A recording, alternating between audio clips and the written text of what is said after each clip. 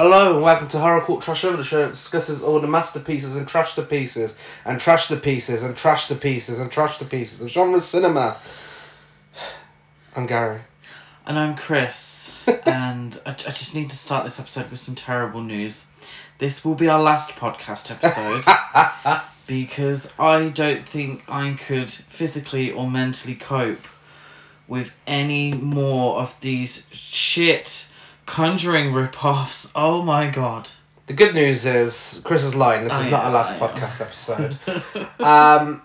The bad news is, we did just watch 2 horrific films.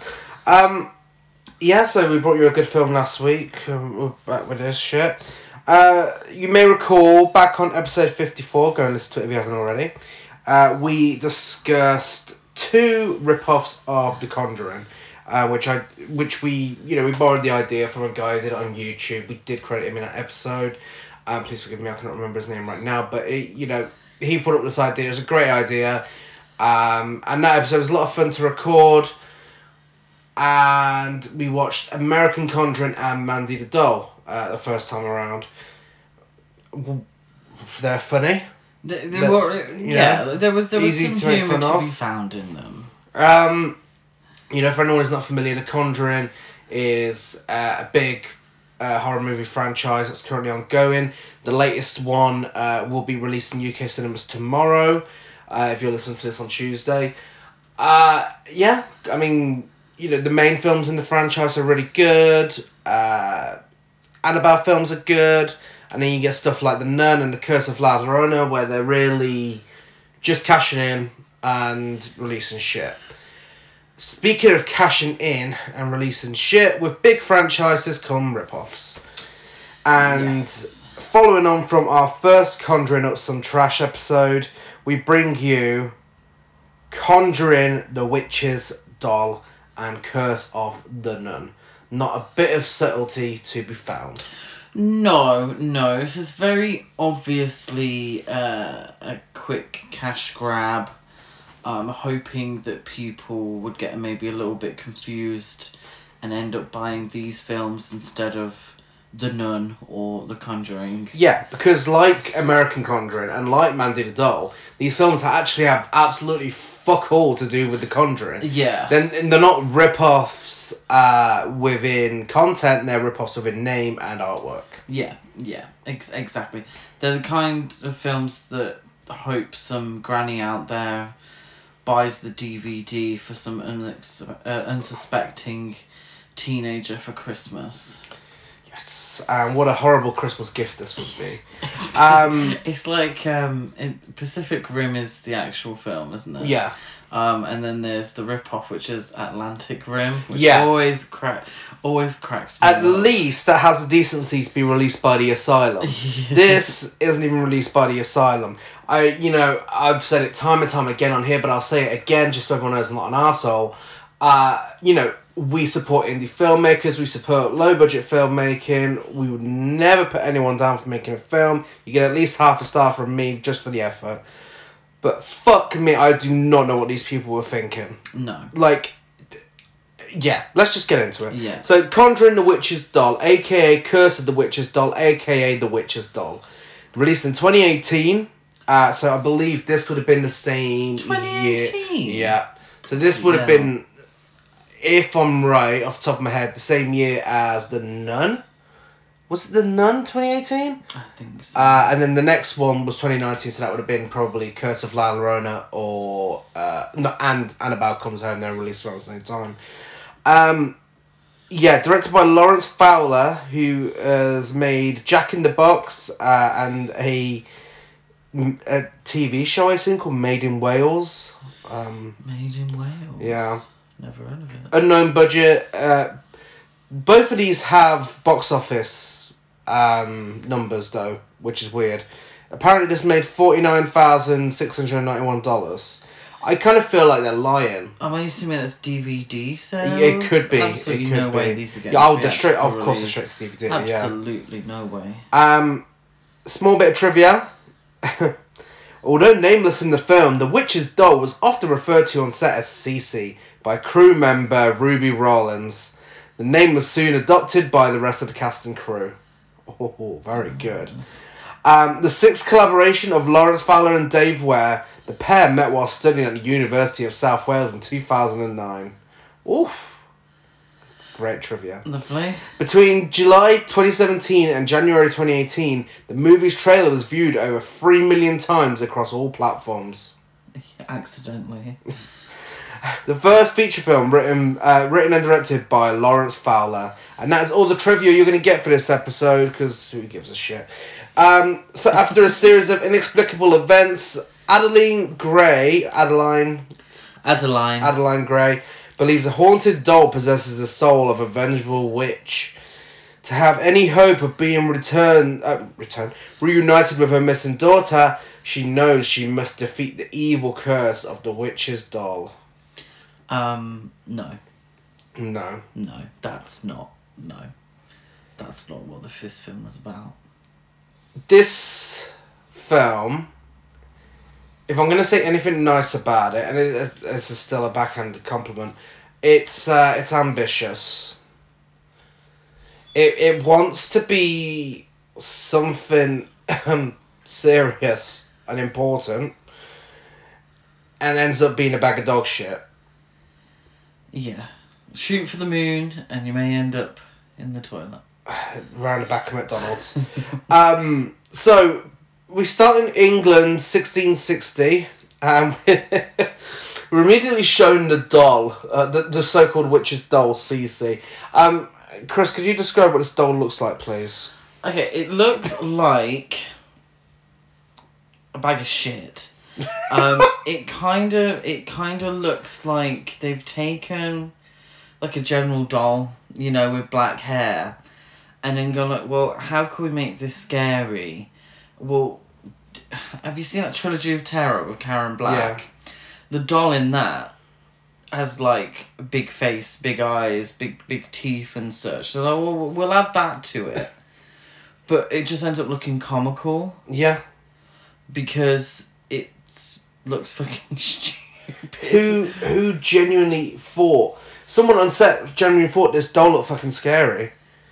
Like, how did they not burst out laughing as soon as they saw it? It just looks really stupid, and I'm sure we'll put a photo up on social media. It's hard to describe because it just looks like a doll but goofy. Yeah. So because it looks goofy, it doesn't have that stare that dolls. So dolls in horror movies actually look like dolls. Yeah. But there's a something to do with the eyes, I find. Well, this one's eyes are bulging. Yeah. And they CGI it at multiple points to make its eyes move, and it just makes it look even fucking worse. Yeah.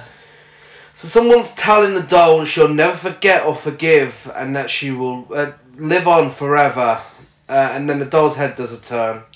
The issue is, and it is a really fucking big issue, this doll. It was because you're basing all your horror around this doll. Yeah.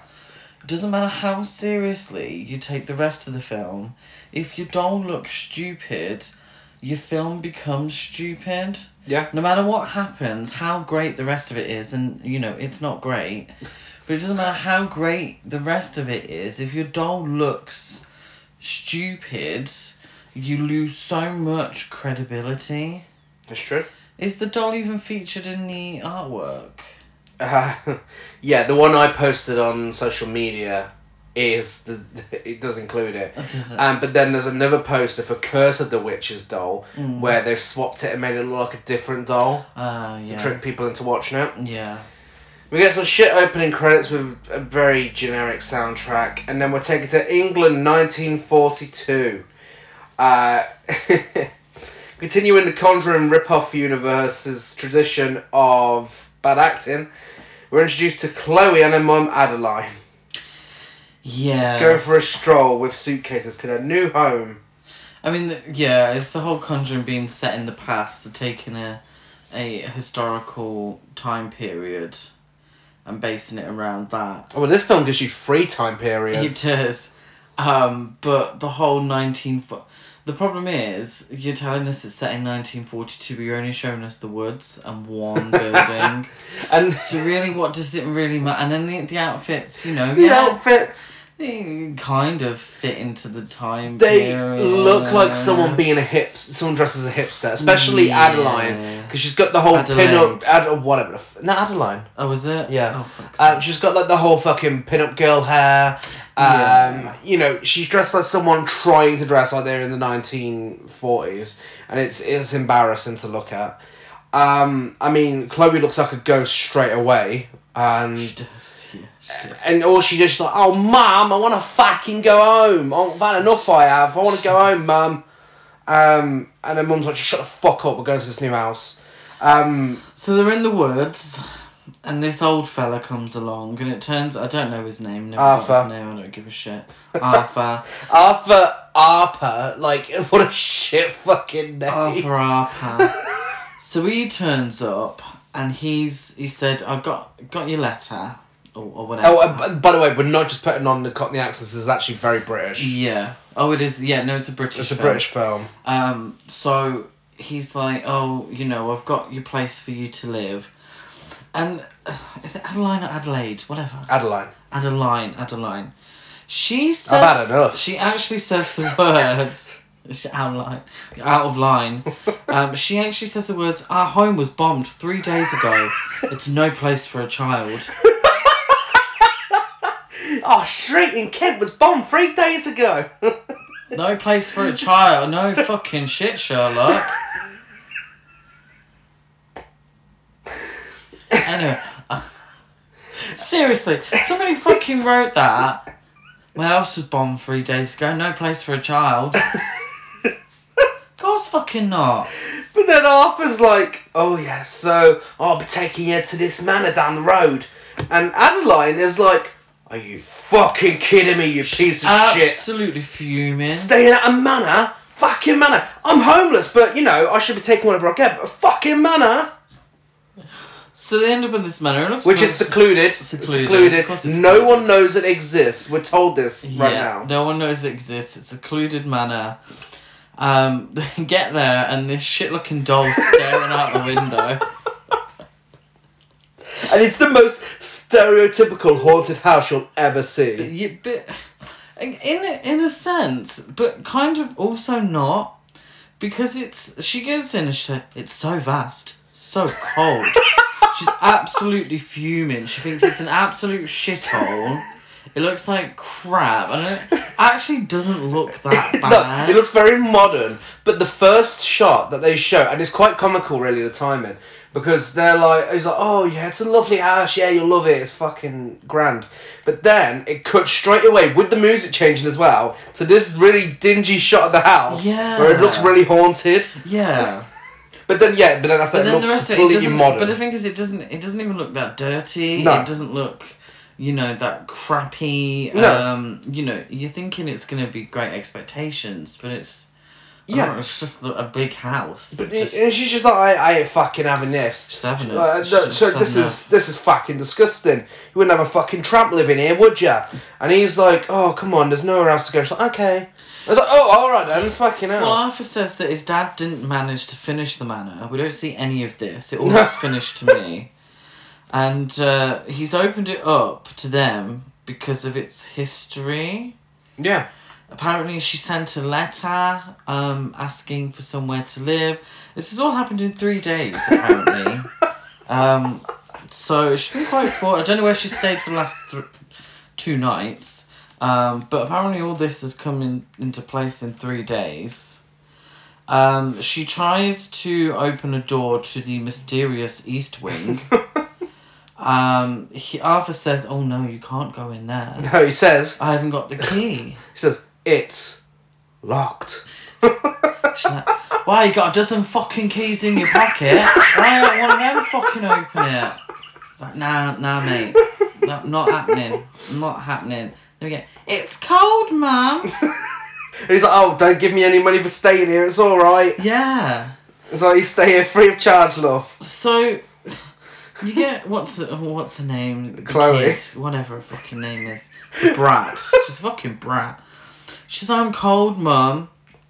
and she's been put to bed. To which Adeline just says, "It's okay, they can't hurt us here." As soon as she's talking about the Nazis, really. And then she, like, apologises to her. She says, "Oh, how can I make this up to you?" And I'm like, okay, so she's a bit annoying. She's a bit annoying throughout the film. But it's not her fault a house got bombed. It's Hitler's fault. So surely Hitler's to blame and she shouldn't be apologising on behalf of a Nazi. Like, her house got bombed too. Well, Chloe's fucking fuming. And she says she's missing someone so much. And then we get this exact dialogue exchange, word for word.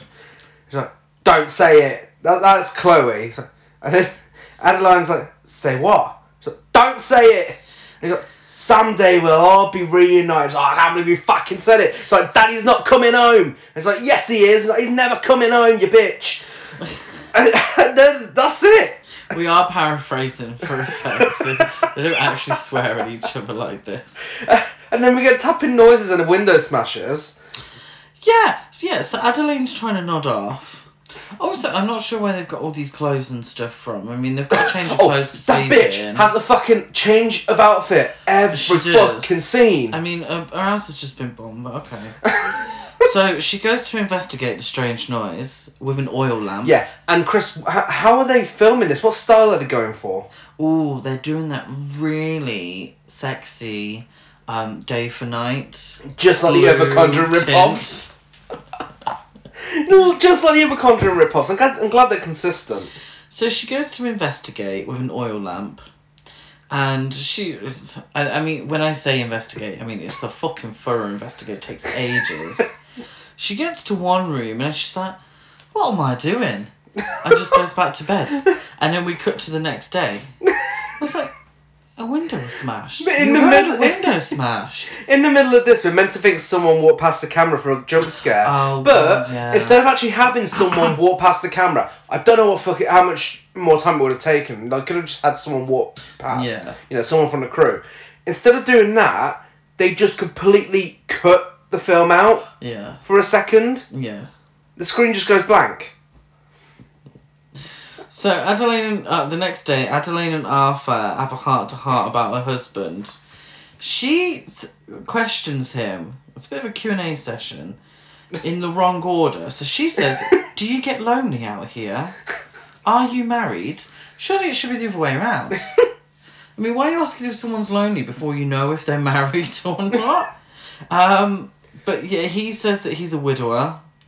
And they talk absolute bollocks about loss. Well, she tells him people. She tells him her and her husband, they were trying for a child before he left for the war, and he says that his wife lived more in 30 years than many people do in a century.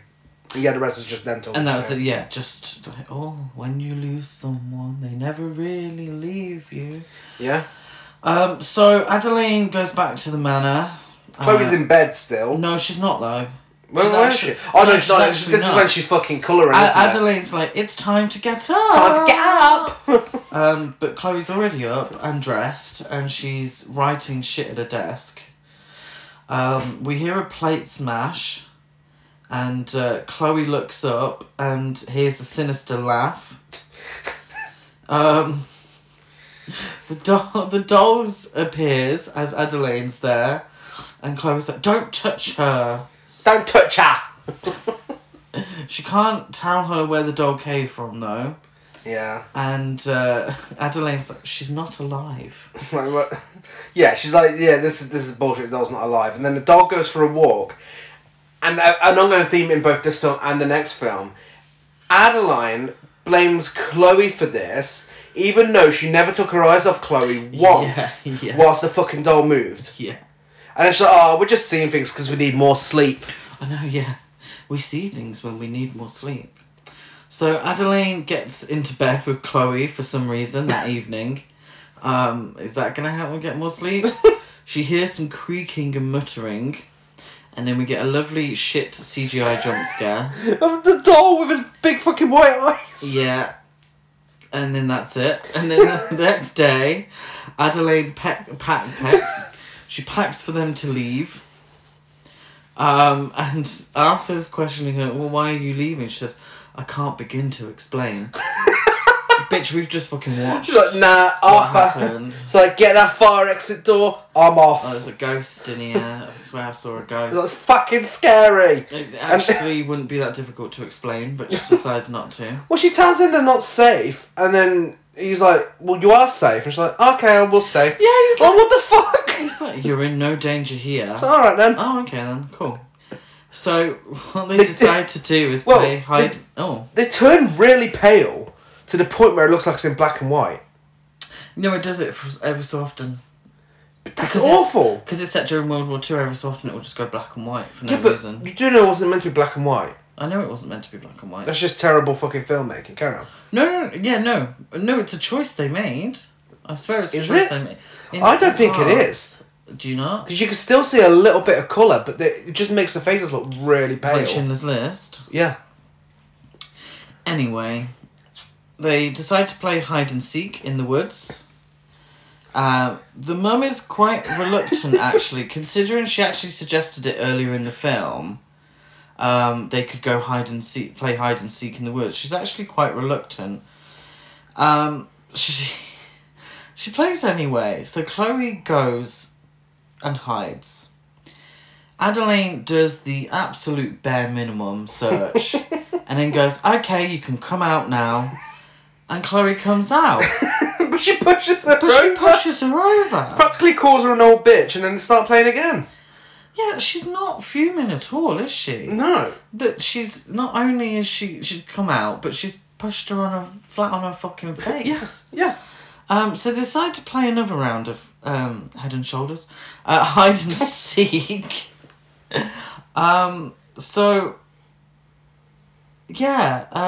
second round of hide and seek, Chloe screams and then can't be found.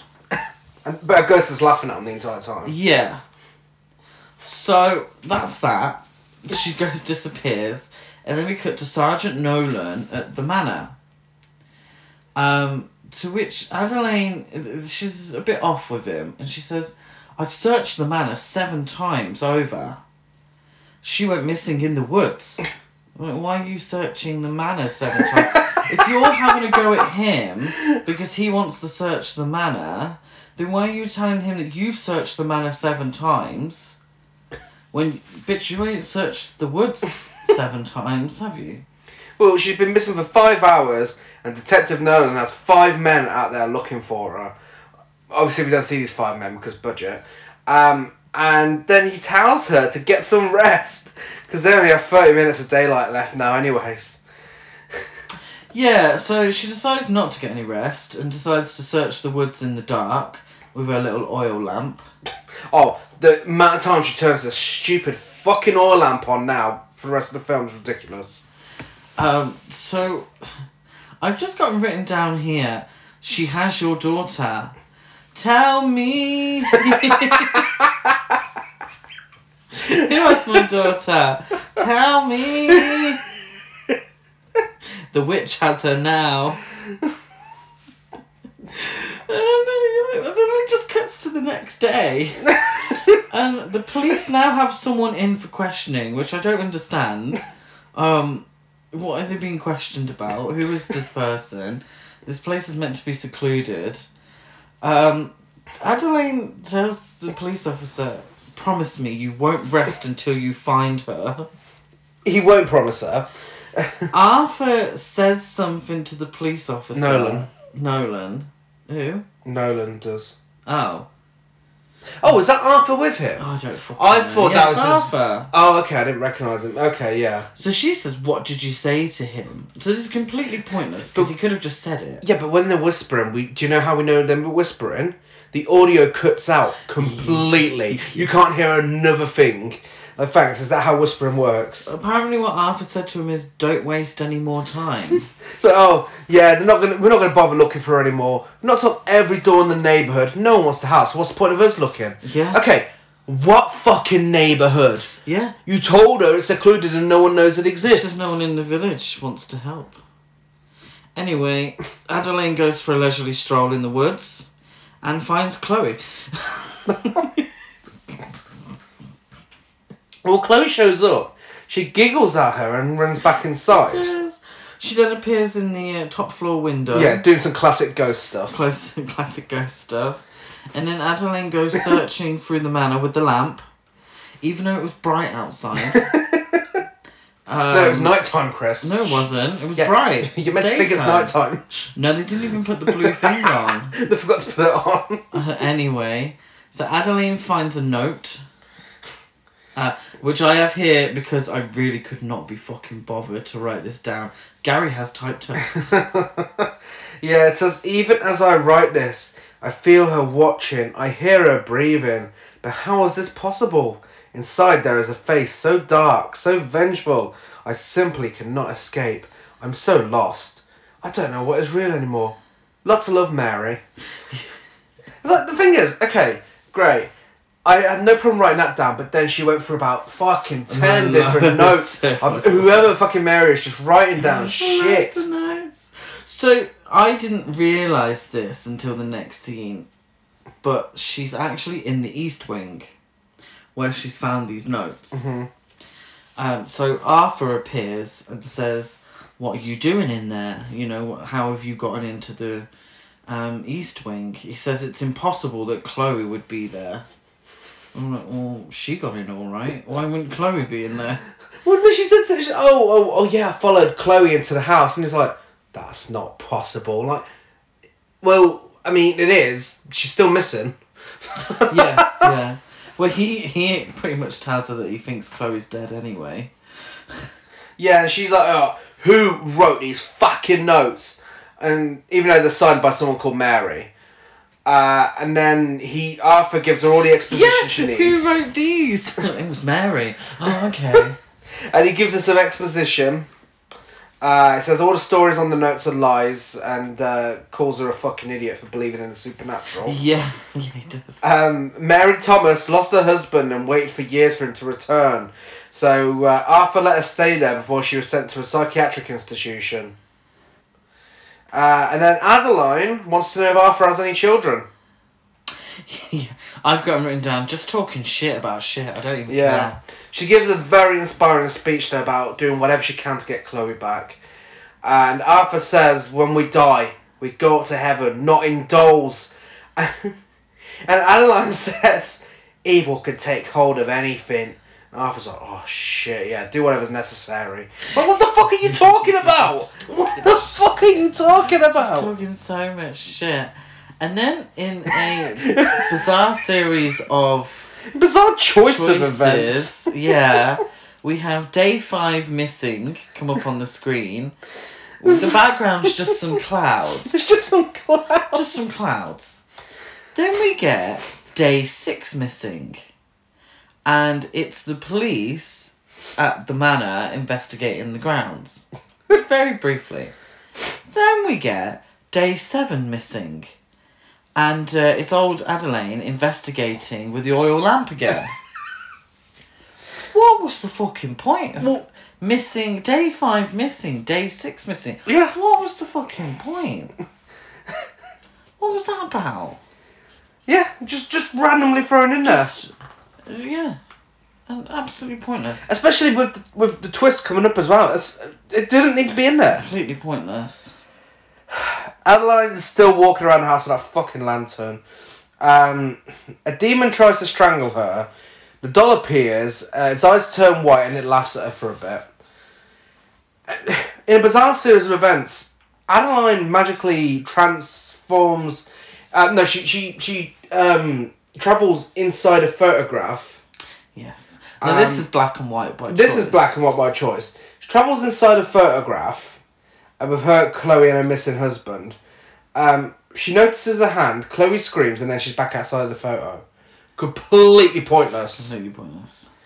Adeline attempts to write a few letters to her missing husband, which Chloe shows up and she thinks is fucking hilarious. She starts laughing at her. Yeah. Chloe and the doll's standing now with their backs to Adeline, and Chloe now has a strange accent. She does. And she's like, oh, come play with me. Oh, that's fucking Mario. What was that? It's the me, Chloe. Can you do the accent? No, I can't. Come play with me. Come closer. That's still Mario. Chloe then turns around and looks like someone's attacked her with fucking crayons. Come play with me. Come closer. She looks like someone's attacked her with crayons now. She does. The new Chloe voice taunts Adeline for a bit and wants to know how far she'll go to see her again. And we find out it's the witch who's got some wonderful Poundland makeup on. Yes. And she tells Adeline to look at her, but she doesn't want to. Then Adeline grows some balls. She's like, tell me where the fuck my daughter is, you bitch. The witch tells her she's not ready to know and then runs at her. Yeah. But then Arthur finds her passed out, doesn't he? Does he? Yeah. Sorry, were you awake at this point? I did nod off a little bit during this film. He wants to know what happened, and he's like, it's alright, tell me, I'll believe you. Well, you changed your fucking tune quickly. Adeline's like, oh yeah, I saw the witch. And he gives her a leather wallet of notes that he wrote about Mary being a witch. So, Mary shows up, and Adeline's like, I ain't going away, bitch. And the witch is like, neither am I.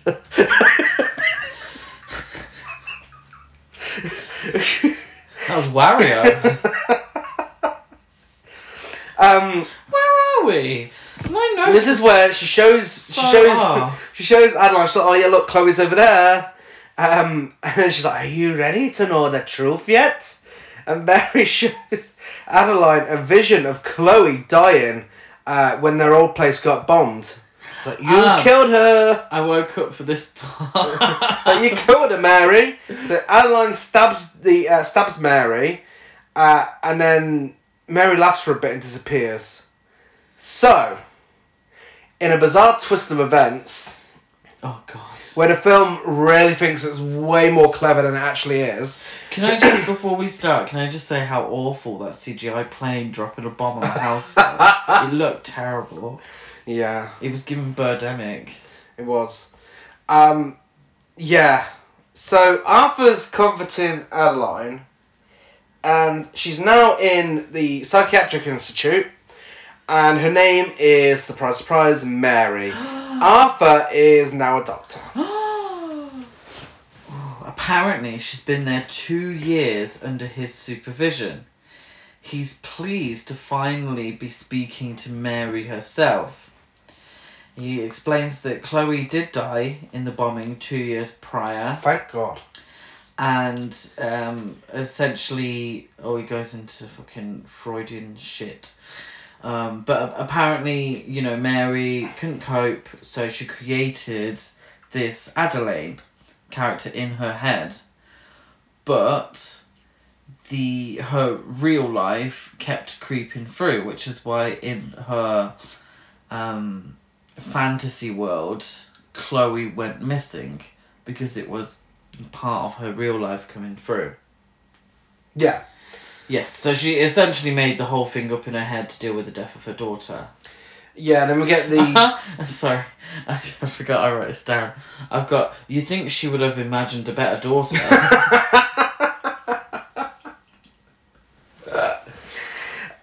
Yeah, we get flashbacks to Adeline talking to herself when she thought she was talking to Chloe, of course.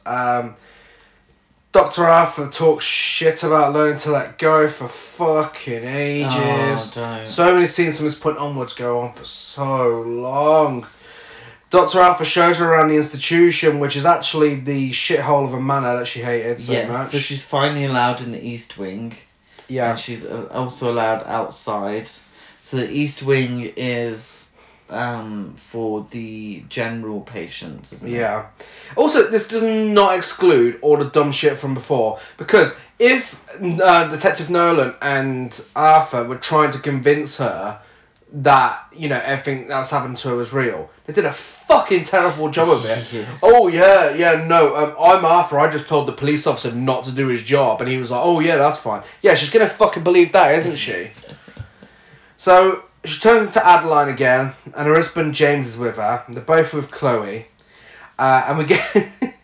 the music, at this point I described in my notes as travel agents' advertisement music, starts playing. The colours are much brighter now, aren't they? Yeah, Dr. Arthur and Nolan, who is now also a doctor, are now watching her from a distance and talking shit about getting through to Mary. Oh my god, they talk so much shit. And it just sounds like fucking words. 'Cause it goes on for so long. So, Dr. Arthur says that the only way forward is a lobotomy In Ward C. in Ward C. Dr. Nolan, essentially says, oh no, I think she's doing really well, she doesn't need a lobotomy. But Dr. Arthur says, no, she has one more night, and if she's not better by tomorrow morning, then she's getting a lobotomy. In a scene which the director clearly thought was going to be a heartbreaker, a big tear-jerking scene that everyone's going to cry at. I mean, I was crying, but fucking crying out of boredom. Adeline tells James to look after Chloe and they say their emotional goodbyes. And then Chloe says, good night, mummy. And then disappears. Yeah. And then Adeline is Mary again. Spoiler alert, soon enough, none of this is going to fucking matter, by the way. No. Arthur confirms to Nolan that Mary will be going to Ward C. Nolan reveals Arthur sends everyone to Ward C and is a dodgy doctor, and lists a bunch of names. And Arthur silences everyone who believes in the witch. Yeah. So we're still a horror film, just to let you know, we're still a horror film. We're still a cheap shit supernatural film. I wrote, oh, for fuck's sake. Apparently he's lobotomizing the patients who are willing to tell the truth about the witch and the haunted doll because he thinks it will jeopardize the future of the hospital. He then stabs Dr. Nolan, doesn't he? Yeah. We hear some off-screen grave digging or some ground being dug, so we assume that he's been buried somewhere. Yeah. And then we've got Dr. Arthur in his office as a red ball rolls down the stairs. Yeah, so the Cliche. original Red Bull scene. The original? Yeah, there's never been done before, has it? He finds the doll at the top of the stairs. Arthur locks her in a box. And then we're introduced to PC Jones, who is so badly dubbed, it is unbelievable. I don't know why he's badly dubbed. He's clearly a British actor. He's the most British looking guy ever, and he's got a British voice. Just fucking record him. What I don't get. What's the dubbing? So, I have no idea. So, who's this doctor? No, it's PC Jones. PC Jones, excuse me. So, PC Jones has read the script, and... Oh shit, PC Jones on his he's way. On his way. So clearly he's read the script because he's acting as if he definitely knows that Dr. Arthur did it. And exactly how Dr. Arthur did it. And exactly why Dr. Arthur did it with his line of questioning. But a missing persons case has been opened for Dr. Nolan. Apparently, he hasn't been seen since last Friday, which really fucking confused me. Because earlier in the film, we had completely pointless missing 5 days, missing 6 days, missing 7 days. This is where we could have had a little bit of text telling us, however many days later. Yeah. He's been missing since last Friday. Oh shit, I thought this was like the next day. Yeah. You know, why have we... I don't know. I ain't even going to try and explain it. Yeah, so Nolan's wife has been grassing up Arthur, saying that Nolan's been doing long hours, he hates his job because Arthur's a bit dodgy. PC Jones found Nolan's grey jacket, and yeah.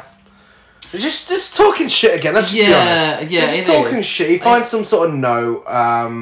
He finds some sort of... Oh, I don't fucking know. Arthur's like, oh, well, I definitely didn't kill anyone, but, if you care about your job, you'll forget about this. But, yeah, you're not that suspicious at all. Yeah, so Dr. Arthur essentially says that he knows the chief constable, so he needs to be careful of his line of questioning. He also tells him to look in the other pocket in the jacket, and he'd find his wedding ring. And he insinuates that Dr. Nolan was having an affair, which is why he took his wedding ring off. And he was having an affair with a woman who was killed during the bombings a couple of days previous. And you're probably not going to find Dr. Nolan's body because he was killed in the same bombing as his mistress.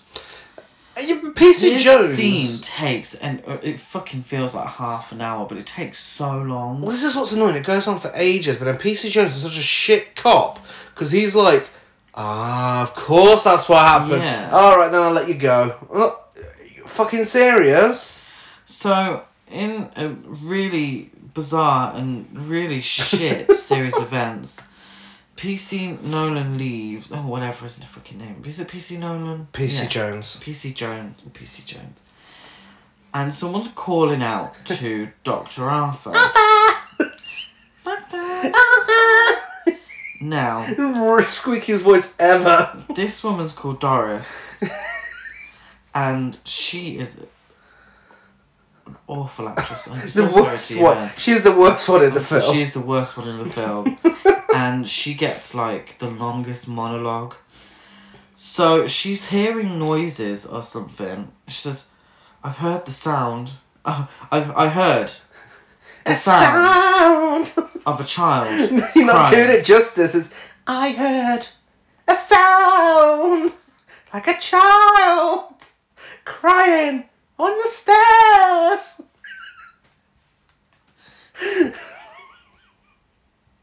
Yeah.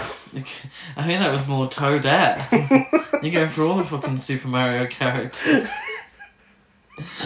Yeah, so she...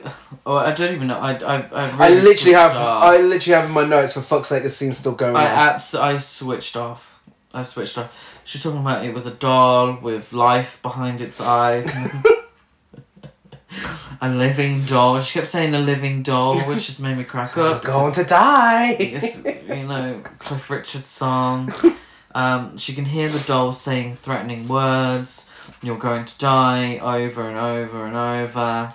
And then she's like, oh, but it's not to me. It's to you, Doctor. Yeah, so he leaves Doris in the office. You know, see Doris. This patient in a psychiatric institution. He leaves her in his office on her own and goes outside, finds the doll on the floor. The doll slowly rises in the background and the camera starts to shake like when something good's about to happen in EastEnders. The doll then turns its head and it cuts to black. So, Mary, Adeline, gone. Yeah. That storyline, completely gone. Nolan's investigation, gone. Fucking Doris and a squeaky voice, gone. And that's it. Arthur, gone. So all of those plot lines they built up, all left unresolved. Yeah. There's absolutely no mention of... We're assuming that Mary got the lobotomy. Who knows? But there's no mention of it. I mean, it didn't even tell us how many days later it was. No. But you literally just said goodbye to her family. And then it was actually a goodbye to all of them. Now, we watched this on YouTube, and I honestly thought it skipped to another video. Yeah. Because it's 75 years later, and then we get some guy called Sam filming for his YouTube channel. Alright guys, don't forget to like and subscribe. Here I am out here doing some fucking ghost hunting. This is my girl Emma. Emma doesn't say shit for about 10 minutes. That's true. And they have gone to an asylum to find ghosts because it's recently been closed. 75 years later. 75 years and this later. dodgy looking psychiatric institute has only just closed down. Yeah, and he's like, people have died here. It's been known to be haunted. Yeah, people have died here, yeah. Yeah, it's been open for 400 years. It's 400 years old. Can you imagine being a patient here? Does not look 400 years old to me. So they go up to the hospital and the girl sees something in the window that we don't see. Yeah. And then she goes off looking scared into the woods. She tells her I'm assuming it's her boyfriend. Her boyfriend that she saw something move inside the asylum. In one of the regular occurrences of this film, they sit and talk about it for what feels like an hour. He persuades her to go inside, And when they go inside, for some reason it's pitch black. Even though she clearly could see through the window and it was daytime. Anyway, they find this doll and then it disappears and the red ball makes an appearance again. But it set up a camera first and Sam gives her a fake jump scare. Yeah, I don't care. They do a bit of paranormal activity. They leave a camera running and the box with the doll in opens and closes on its own. Even though the fucking doll was not in the box when we last saw it, it was doing its head turning thing. But yeah, the red ball makes an appearance. Emma leaves and Sam goes upstairs. The doll is now sitting on the landing and the camera cuts away while Sam screams. Emma finds him dead with a bit of blood on his head and the doll turns its head to look at Emma and it's the end. Completely pointless ending with 2 extra characters only for them to get more resolution to their stories than the characters we spent an hour and a half with. Yeah. It just awful. Just really, really bad. Plot holes the size of the Grand Canyon. Ridiculous acting. Let's be fair. The filmmaking's awful. Everything about it is fucking terrible. Who watched this person's film and said, yeah, fucking release it? Seriously, that's really cruel. Tell this person they've made a fucking shit show of a film. It's just... So much can be done on a low budget. And like you said, it's... what did you say? Everyone deserves half star for at least making a film. Yeah, but you said it was ambitious. Yeah, it's ambitious, yeah. So Gary says it was ambitious, but sometimes you don't need to be ambitious. No. And you could try and do something. No. The whole idea of the twist it's an interesting one. Something could have been done with it. That's what I meant by ambitious. Yeah, but it just didn't. It fails on all counts. I'm sorry. Yep. Yeah, absolutely abysmal. I haven't got anything. I don't have anything nice to say about it. But there's nothing to analyse. There's no message there. There's no, great detail in terms of how horror is constructed because it wasn't constructed. No, and an hour and 40 minutes. Why the fuck does it need to be an hour and 40 minutes? Was it an hour and 40 minutes? It was an hour and 40 minutes, really? Yeah. Jesus Christ. So that brings us to Curse of the Nun, released in 2019, directed by Aaron Mertes. 2019? You serious? These are pretty recent. Yeah. He also made Clowntergeist, released in 2017, same year as Poltergeist. American Hunt, released the same year The Hunt was originally supposed to be released. What the fuck did you just call me? The Alpha Test and Ouija Craft. Again, unknown budget, but apparently it's made $19,396. I don't have any trivia, so I'd like to read you some reviews from the artwork. Builds to one hell of a finale, says Creature Feature Corner. Does it? No. This spooky sister is conjuring up some scares, says Geek Legion of Doom. No, she's not. Genuinely terrifying, also Geek Legion of Doom. No, it's not. Geek Legion of Doom, hun, you need to stop lying to these people. You're telling them 2 lies there. Well, you chose this film based solely on Greek Legion of Doom's... Greek Legion of Doom? Geek Legion of Doom's... based solely on that review, didn't you? Yeah. So I feel like we've been lied to several times. Yeah. A damaged young woman is looking forward to moving... Am I sounding as fed up as you just sounded then? Yeah. A damaged young woman is looking forward to moving to a beautiful new home, but the spirit of a deranged nun wants her to stay right where she is. This That's film, accurate. do you know what pissed me off? What pissed This you off? reminded me so much of A Ghost Waits. And I fucking hated A Ghost Waits. And this is basically... Yeah. I'm sure the director may have watched this. Yeah, it is. It's similar There in are many far ways. too many similarities from my liking. Yeah, there are. Much like Ghost Waits, it doesn't know what tone it wants to stick with, and the result is this big fucking tonal disaster that is shockingly trying to be a comedy at times, despite dealing with drug addiction and suicide. Well, yeah, the thing is, it never fully deals with any aspect of the film, and it just makes it just a mishmash of shit. Yeah. Just thrown together and hoping for the best. We start with a guy called KK. Yeah, that's really his name. Eating on his bed whilst calling out to Sister Mary Catherine. Well, he says Sister Mary at first, but she's Sister Catherine later on in the film. And It was always Sister Mary something. okay, he's recording it all on a Sony tape recorder, and he attempts to do a Ouija board, but the planchette moves on its own, and his ghost meter starts beeping. His ghost meter is a random device with a piece of paper taped to it saying the ghost meter. The lights go wild, and a faceless nun exits the cupboard and tells him to get out. KK tries to exit the room, but ends up back in the same room. Yeah. And then the nun appears again and roughs him up a bit before dragging him under the bed. And then we get a very quick opening credits. I think like it's literally just like title card, director, producer. That's it. Yeah, with Very some quick. weird opera religious music like oh, and that's the start of the film. Lovely.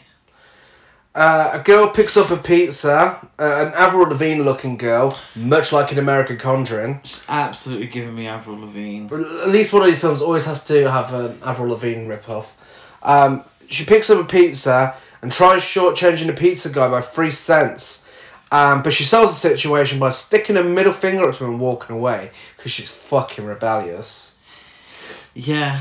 That's quite rude though, really. I mean, It is. It's just, oh, well, I haven't got 3 cents. Well, that's your problem, bitch. You know Yeah. exactly how much it is. So, yeah. And also, who her age, because she's quite young, who her age in 2019 is paying cash for pizza? You order it on I know. Uber Eats or whatnot. Yeah. Her name's Anna, and she's moving into a new house with her boyfriend Mike and her daughter Claire. Now, it took a while for us to figure out their It's her relationships. husband, isn't it? Excuse me? Her husband. I didn't know that. They both got wedding rings on. Oh my fucking god. Okay. Who the fuck was in charge of casting for this film? She is very young. It's in the fucking plot of the film. Yeah. A very young girl, right? Yeah. She's got a kid. A young woman. Young woman. She's got a kid that looks like she's about 5 years younger than her. Yeah. And she's married and moving into a new... She doesn't look a day over fucking 15. Well, she's not only married, but she'd previously been married and Yeah. divorced.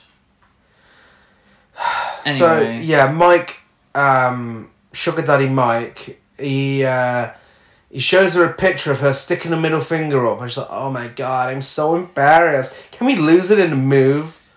Why? That's literally what you just did. You look the She exact looked same. exactly the same.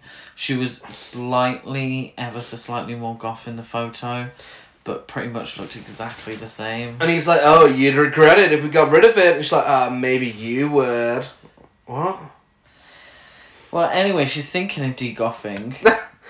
No nose ring, and she's going to dye her hair blonde. Oh, she wants to know if that's what Mike wants. Yeah, because they're moving to a nicer neighbourhood, aren't they? Yeah. So she'd like to fit in with the Stepford Wives. Yeah, so Lex is trying to call her. Lex is her ex.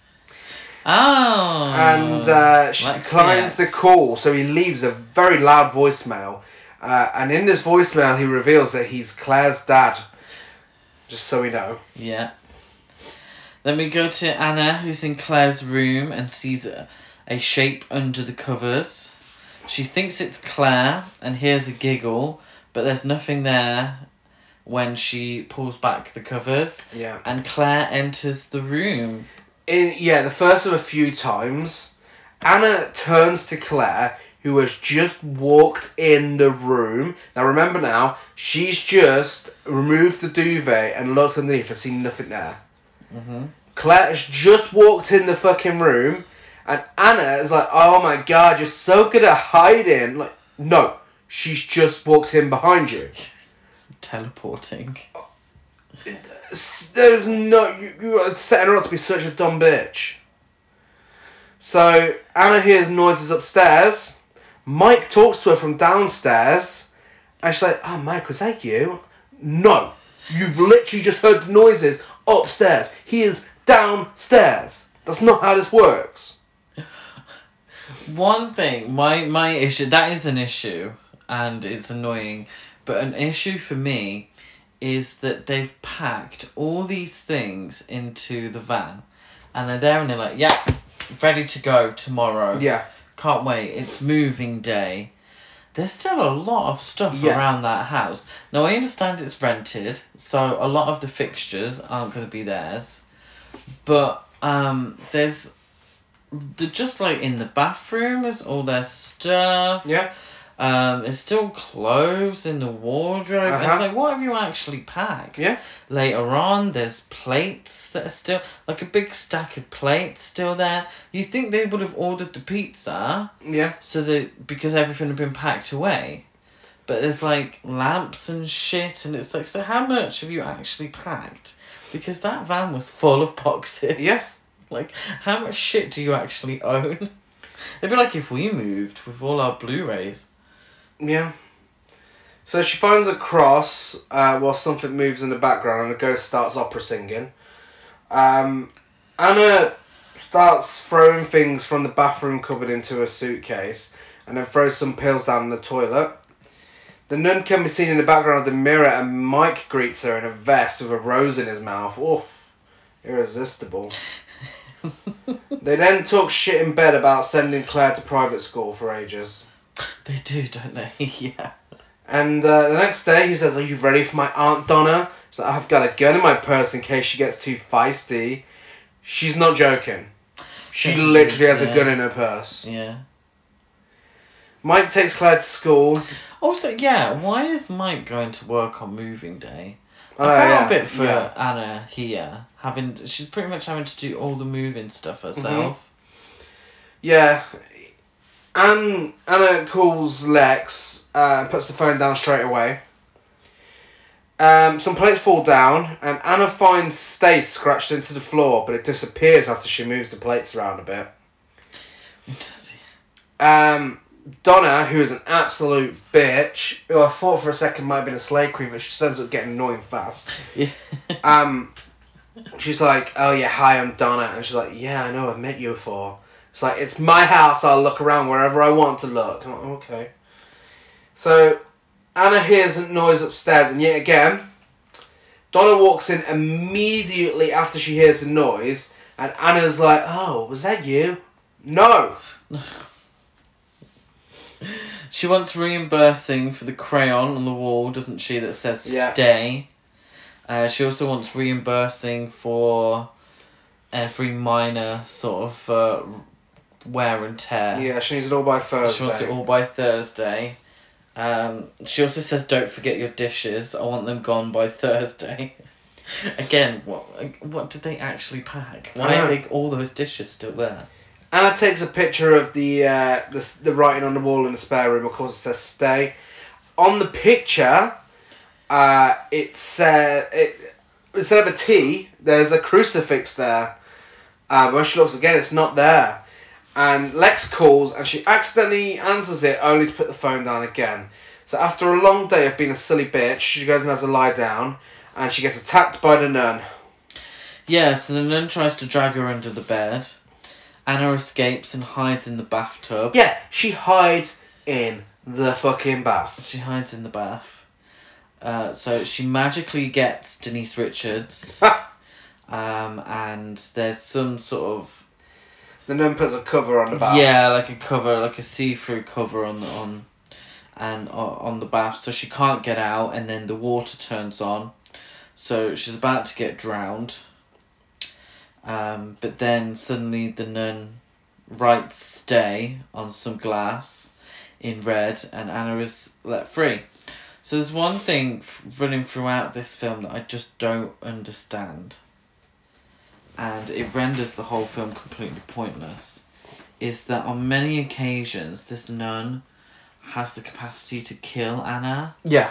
And could kill Anna and lets her free and says stay. But the whole point is that she wants to kill Anna so Anna can take her place. Yeah. So what could have happened is she could have just drowned, played it off as a suicide, and that would have been Saint Catherine. What's her name? Sister Catherine. Sister Catherine. That would have had Sister Catherine free to do what she wanted. Yeah. She tries calling the police. First it's the pizza guy, then the police, and then it's the nun playing a prank on her in a male voice. Calls her a little bitch, and the phone explodes. Is it me, or was some of the dialogue a complete copy of Scream? Oh, that was an absolute rip-off of Scream. Yeah. That, word for word. Yeah. Anna pulls the gun out of her purse and tries to escape. She hears someone crying out for help, and she realises it's herself after an overdose. And she says to tell Lex she still loves him. The nun lifts her up by the throat against the wall and tries to stab her with a crucifix, but Anna shoots her and makes her disappear, even though she's a ghost. Lex is watching her in the back garden, and she asks him to help her, but he doesn't want to because he just got back from rehab after Anna ruined their family. And he says, I can't wait for you to relapse. And then he disappears and Anna shoots the window for a bit. Yeah, it doesn't really do anything, does No. it? The doorbell rings. Well, the nun holds a gun to the back of her neck first and then disappears. Yeah. The doorbell rings and it's KK. But it turns out KK is the handyman that Mike's aunt has employed, who was meant to be there at 6. Yeah. But it's definitely not 6. Yeah, and he starts telling he knows all about Sister Catherine. And then we get a really bad comedic scene of them being chased by the nun. And this is the point where it clicked. I was like, oh my god, you're doing this comedy on purpose. It's just not fucking funny. They end up in the garage, and apparently the house was a convent back in the day. Yeah. And Sister Catherine is trying to prove her worth to God and tries to kill anyone who she thinks goes against that. And then the whole idea of Anna being Catherine's replacement on Earth so she can ascend to God. They decide to use the movie Ghost. Do you know what? I wrote this down and I just read it then and I was like, no, they didn't, did they? They did. They did. They decided to use the premise of the movie Ghost, starring Patrick Swayze, as the basis of their escape plan. So what they need to do is tire out the ghost, Sister Catherine's physical form. Yeah? Mm-hmm. You get it? Yeah. That makes sense? Mm. They get the Ouija board out to apologise to Sister Catherine, to which Sister Catherine says, stay and protect, and then, stay with me, Anna. It's my turn to go. Take my place. Anna looks through the little circle in the planchette. Yeah, ripping off Ouija. Yeah. Yeah, because you know you're ambitious when you're fucking ripping off that piece of shit film. And KK turns into the nun and lunges out at Anna for a very shit jump scare that you could see a fucking mile off. And Anna saves herself with a pentagram. Also, at multiple points in this film, I don't know if you've seen it too, but it's so badly made that it starts going all pixelated. It does, yeah. Like bad buffering, but it isn't the buffering, it's the fucking film itself. Yeah. It just shows how much they fucking care about the film. Yes. She follows KK's voice into a bedroom, and Mike and Lex are discussing how she's a bad parent or some shit like that. Yeah. They start reading her about her parenting skills and her drug abuse and such. She finds Claire in Claire's room, and Claire thinks Anna is a ghost because they found her dead and she never actually made it to the new home. So that bit where she's at the top of the stairs, tell Lex I love him. They're playing that as if it's real. So Claire sees Sister Catherine and believes she is Anna's guardian angel, ready to take her to heaven. Claire then stabs Anna with a crucifix and disappears. Anna finds KK in the attic with a bad leg. He doesn't know how he got there. And the attic goes black and Anna gets stabbed in the stomach with another crucifix. Yeah, and the scene goes for about 5 minutes in the pitch black where you can't see anything. The doorbell rings again and it's Mitch's aunt. Who's Mitch? Mitch? Who's Mitch? Who the fuck's Mitch? Mike? Mike. What does Mitch? I can't describe how little of a shit I give about this fucking film now. Well, it's her, and she's struggling to find the key. The nun slowly descends the stairs until the door opens and Anna and KK escape. Then we get a cliched heavenly hospital bed scene, don't we? As Lex declares his love for Anna. Then we get 3 months later. Anna's scar is healing, but she doesn't remember anything, and neither does KK. Now, we're very fortunate that they've decided to discuss all of this 3 months after the events took place. They haven't mentioned it at all until this point. It's like, he turns around to Anna and says, no, KK can't remember anything either, as if that's news. Like, yeah, we think he's a suspect. Well, shouldn't you have fucking done something about it by now? Exactly. Like, why is this... you're only telling Anna this now, 3 months later? Her scar's, pretty much healed. Yeah. And there's no mention of her being in some sort of coma of any sort. No. She's on new pills. Mike can't believe it. He cannot believe the doctor gave them to her. Anna's a new woman. How do we know she's a new woman? Because she's shopping and tries on a colourful dress. Yeah. And it's the first time Mike has ever seen her not wearing black. Yeah. Even though I swear she was wearing grey. They're at their porch and they discuss how Claire has been moved up a grade. Clever girl. And she's been playing basketball. Now, the pizza arrives. Yep. Exact same scene again. Exact same scene. So she gives 21 6. Oh, how does American money work? $21.90. She gives $21.60. Yeah. And this feels very familiar to Anna. And she even says, doesn't she? She's a terrible deja vu. I put maybe she should have learnt the first time to keep some fucking change. But that's a different story. Anna asks Mike about her pills. And she takes them. So she couldn't remember if she'd taken them in the car or not. He says no, and she takes her pills. He then angrily forces her to take them again, which she's not best pleased about. She ends up vomiting because she's taken too many of her pills, and he apologises. But then tries to give her a pill to make her feel better. Mm-hmm. But it turns out it's one of her actual pills anyway. So she's obviously fuming that he's trying to kill her off by taking too many pills. And that really doesn't really go anywhere, does it? No, Lex shows up, says he wants to talk to her, forces his way inside, says he still loves her. She holds a gun up to him, he puts it against his head, and she pulls out the pentagram, and it scares him off. Yes, so now she knows that this is Sister Catherine. Well, she has lunch with KK, who also can't remember anything and doesn't want to help her. Mike brings Anna her empty pills container and accuses her of being hooked and taking them all. So she grabs Claire and tries to escape, but Lex shows up and Sister Catherine too, so they hide in the bathroom. Claire stabs Anna with a crucifix again, turns into Sister Catherine. Anna throws up blood and KK's there with her.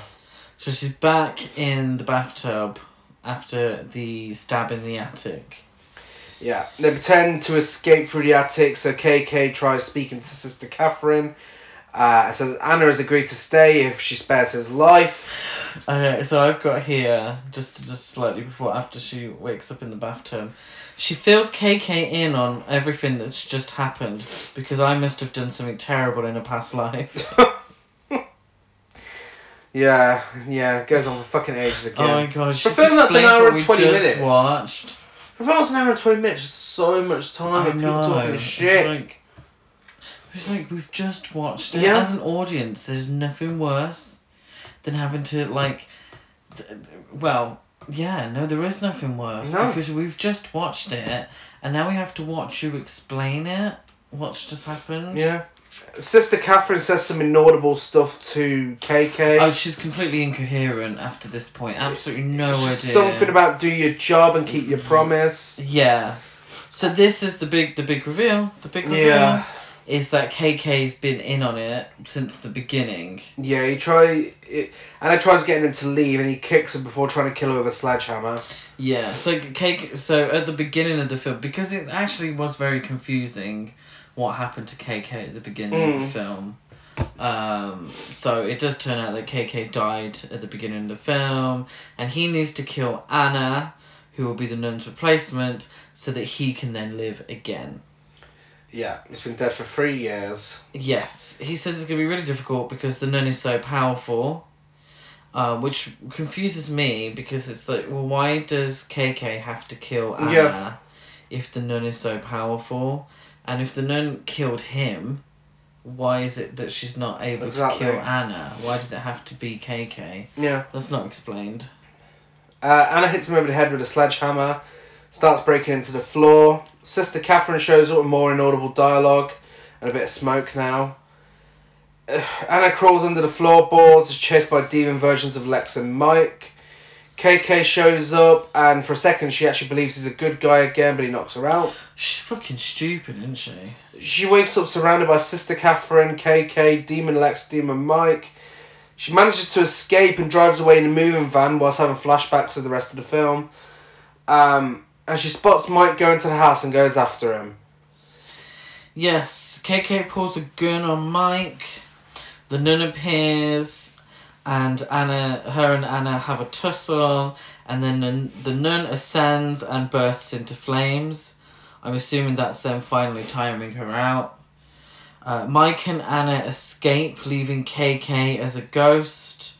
Anna says goodbye to KK, and he's hopeful that he's going to go to heaven. And I ain't going to lie, I stopped writing now because I didn't want to start a new page and waste it on whatever's left of this fucking film. Yeah, he informs that his sister Catherine's gone to hell because of the flames. 3 months later, they're chatting shit about middle school, and we're led to think it's going to be the same pizza scene again. But this time she gave the right amount of change, and it's the end of the film. And then, to great hilarity, we get a mid-credit scene showing Donna discovering her broken floor, and to even bigger hilarity, we get a rest in peace card for the nun, who died multiple times. Well, I ain't even going to go into it. It's fucking dumb. Yeah. Which one was worse? Curse of the Nun or Conjuring the Witch's Doll? I'm going to say Curse of the Nun. Because they had the cheek to try and bring themes into the film and not deal with it. And you know that's a big pet peeve of mine. I hate when films just throw something out there for the sake of it without actually saying anything about it. Yeah. And this actually, thinking about it, going through the film, it could have been a great, not commentary, I'm not sure what the word is I'm looking for, but it could have actually dealt with drug issues, and it could have been a metaphorical, you know, the nun could have been a metaphor for, you know, her drug addiction, but I think maybe they tried to do that in places, but it just didn't work. Yeah. And I actually genuinely just think that they threw the whole drug abuse out there as some sort of sympathy for Anna. Yeah. And I hate when films do that. It's just a plot device. Just a plot device without actually dealing with it. Yeah. I think it's so cheap. I think it's so lazy. And in fact, it tries to be a comedy as well. Yeah. Yeah, the weird comedic parts don't fit very well. I thought the look of the nun was very It was just a copy, wasn't Yeah, it? yeah. It was just a copy. I just thought it was very lazy. Very lazy. So we have two abysmal films that we certainly do not recommend you watch. Don't. They're not. They don't even have the decency to be so bad it's good. No. I genuinely felt drained. Physically and mentally drained. And if we've seemed maybe a little somber, it's because we've just watched them back to back and it was a fucking chore. Really a fucking chore. So that's the second volume of the Conjuring ripoff. Surely there's got to be some fun ones, some silly ones, like all out, like at least a bit of camp or something. Yeah, I think we'll have to revisit American Conjuring for that. Oh, don't really do that. So yeah, have you seen either of these films? If you have, let us know on social media. We're Horror Cult Trash over on Facebook and Instagram, and Horror Cult Trash on Twitter. I'm Dead Gaz92 on Letterboxd, Gazmo205 on Instagram, and GazCruise92 on Twitter. I am Chris Barker823 on Instagram, Twitter, and Letterboxd. If you're listening on iTunes, don't forget to rate, review, and subscribe, like, follow, and everything else. Friday, we're back with our original versus remake episode where we're discussing both versions of Poltergeist. And next week, we kick off Pride Month in style. This year, for Pride Month, we'll be joined for every episode with a special guest from the LGBTQ plus community, whether it's through a podcast, we've got a director coming on, a scare actor. We just want to get out there, so we want to get some more guests on and celebrate Pride Month in style. And we'll be doing that on Tuesday next week, when we'll be discussing the Gay Bed and Breakfast of Terror with returning guest Luke Poulton. I'm looking forward to this film. Yeah, it should be good. Should be good. I believe it's actually on YouTube in full, so if anyone wants to watch it before then, yes, go and check it out. So, but before then, we will see you on Friday. Bye.